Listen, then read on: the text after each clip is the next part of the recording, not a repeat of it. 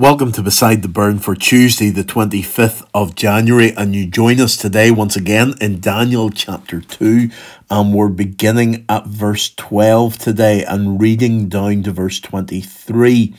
And yesterday we were thinking about how we need God with us, and today we're going to see the difference that it makes whenever God is with us, because we've got all the magicians who have no God to help them, and we have Daniel and his friends who have the Lord God Almighty to help them. So let's read through the passage and let's stop and look at some of the verses as we go along. And as I say, Daniel chapter 2, beginning at verse 12. Because of this, the king was angry and very furious, and commanded that all the wise men of Babylon be destroyed. So the decree went out, and the wise men were about to be killed, and they sought Daniel and his companions to kill them. Because the wise men had said to King Nebuchadnezzar that it was unreasonable the way that he had asked them to tell them what the dream was, they were admitting defeat, and immediately the king said that they were to be killed. And not only the wise men who had been in his presence and had made these claims, but all the wise people in the whole nation were to be rounded up and killed, and that included Daniel and his friends. They hadn't been part of the earlier discussions, but because they had now graduated from their 3-year program and had been trained by these wise men, Nebuchadnezzar lumps them in as well, and they end up with a death sentence as well. So this threat from Nebuchadnezzar is not an idle threat. We see that Nebuchadnezzar makes these furious claims, but then he carries them out.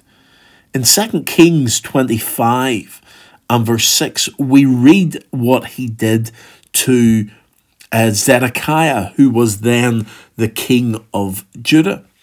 So what had happened was Nebuchadnezzar had, at the start of his reign, had gone into Israel, taken it captive. Then the remnant that was left back in Israel were allowed to carry on, and Zedekiah became king.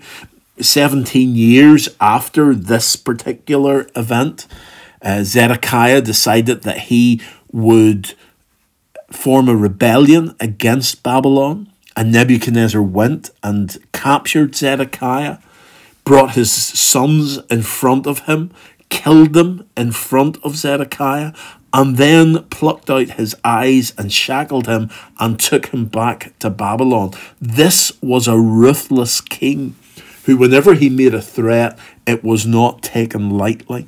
So here Daniel realizes, and his friends realize, the danger that they are in.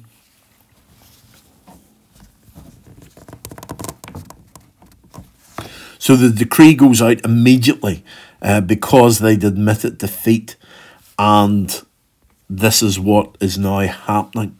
So in verses 14 and 16, then Daniel replied with prudence and discretion to Arioch, the captain of the king's guard, who had gone out to kill the wise men of Babylon. Some translations we've got tact and wisdom as the translation. And again, we're seeing this wisdom that Daniel has that we first saw in chapter 1 whenever he didn't want to eat the meat and the wine. And he came up with a different proposition to the chief official, and he was able to persuade him to allow him not to eat the meat and wine. So Daniel, even though he's under pressure here, he's about to be killed, shows that same wisdom and the prudence and discretion as he goes and as he tries to work out what is going on. He declared to Arioch, the king's captain, why is the decree of the king so urgent? So he's asking here about the urgency of it, and he's showing that he wasn't there in the court whenever this was all first proposed and whenever the king was seeking for his dream to be revealed to him. So Daniel doesn't know what's going on. He's only just graduated. He hasn't made his way into the inner circle of wise men yet. Daniel went in and requested the king to appoint him a time that he might show the interpretation to the king. So Daniel is given access to the king here, but he's not quite ready to give the interpretation.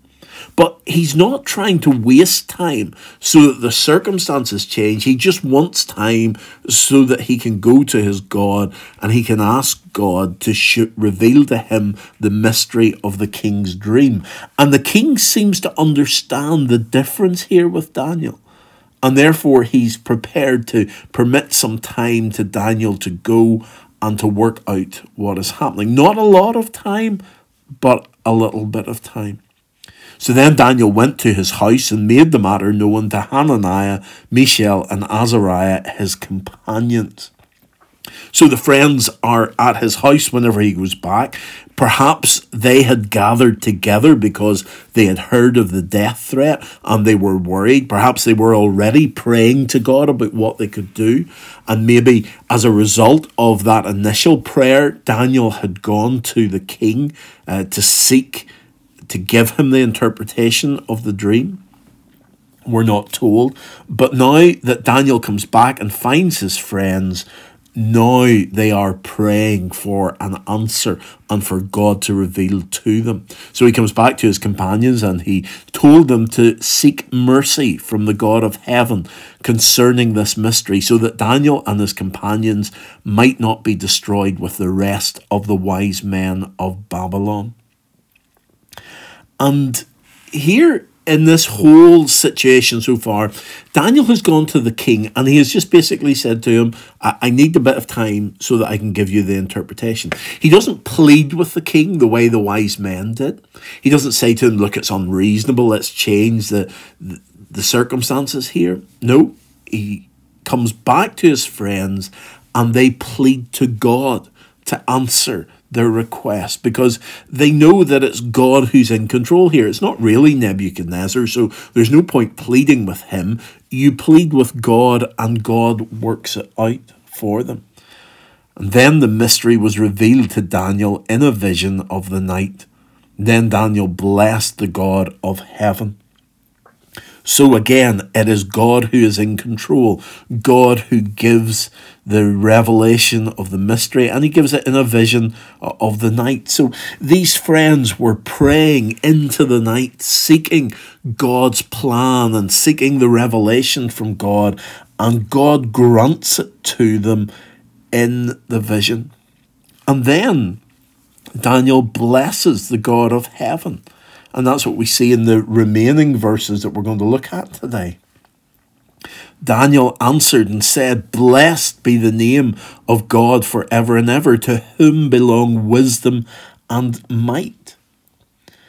Daniel here, this is the central part of this whole chapter. It's not the dream of Nebuchadnezzar. It's not even the revelation of that dream. It's this prayer is the center point and what everything hinges on, because Daniel has been given the vision, he's been given the revelation, and instead of running straight to the king to declare, look, stop everything, he pauses for a moment to thank God and to praise God and to point everyone to the fact that this is not Daniel who deserves the adulation, it is God who deserves the praise and the worship for it. So here we see Daniel praying and thanking God. And we're not even told the prayer requesting what the dream is about, but we're given this prayer of thanksgiving and we're told the details of it.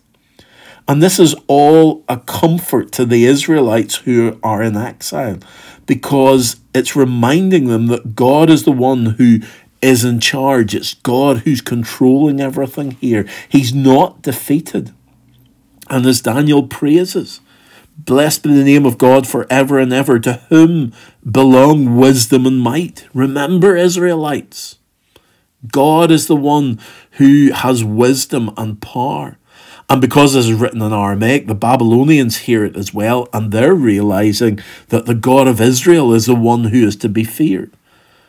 And Daniel goes on, he changes times and seasons, he removes kings and sets up kings. So he's reminding those in exile, look, the very fact that our kingdom was defeated in Israel, that was God.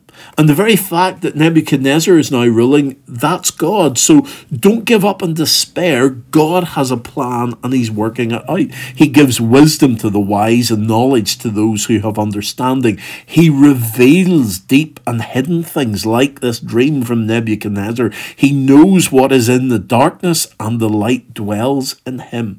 So darkness cannot confuse God. Evil cannot confuse him. So we're living in a world today that's full of darkness and evil.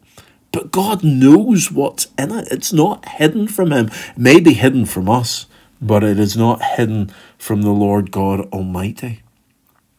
To you, O God of my fathers, I give thanks and praise, for you, that's God, has given me wisdom and might, and have now made known to me what we asked of you. And notice there is what we asked of you. So it is a result of the prayer of Daniel and his three friends. You have made known to us the king's matter. So God is being praised here, and God has answered the prayer. God is still in control. God is still reigning in heaven, even though we have this foreign king ruling on earth. So let's praise God that this is what happens when God is with us, when God is among us. He answers prayer and he reveals mysteries. So let's pray. Heavenly Father, we thank you once again for your word, and we see how Daniel and his friends came to you pleading, and you answered that prayer. And Lord, we praise you that you are the God who answers prayer. You are the God of wisdom and might. You are the God who reveals mysteries. You're the God who gives knowledge and understanding. Therefore, Lord, we trust in you rather than in the world. We come to you, Lord, pleading rather than pleading with earthly authorities, because we know that you are in control and you are in charge. Amen.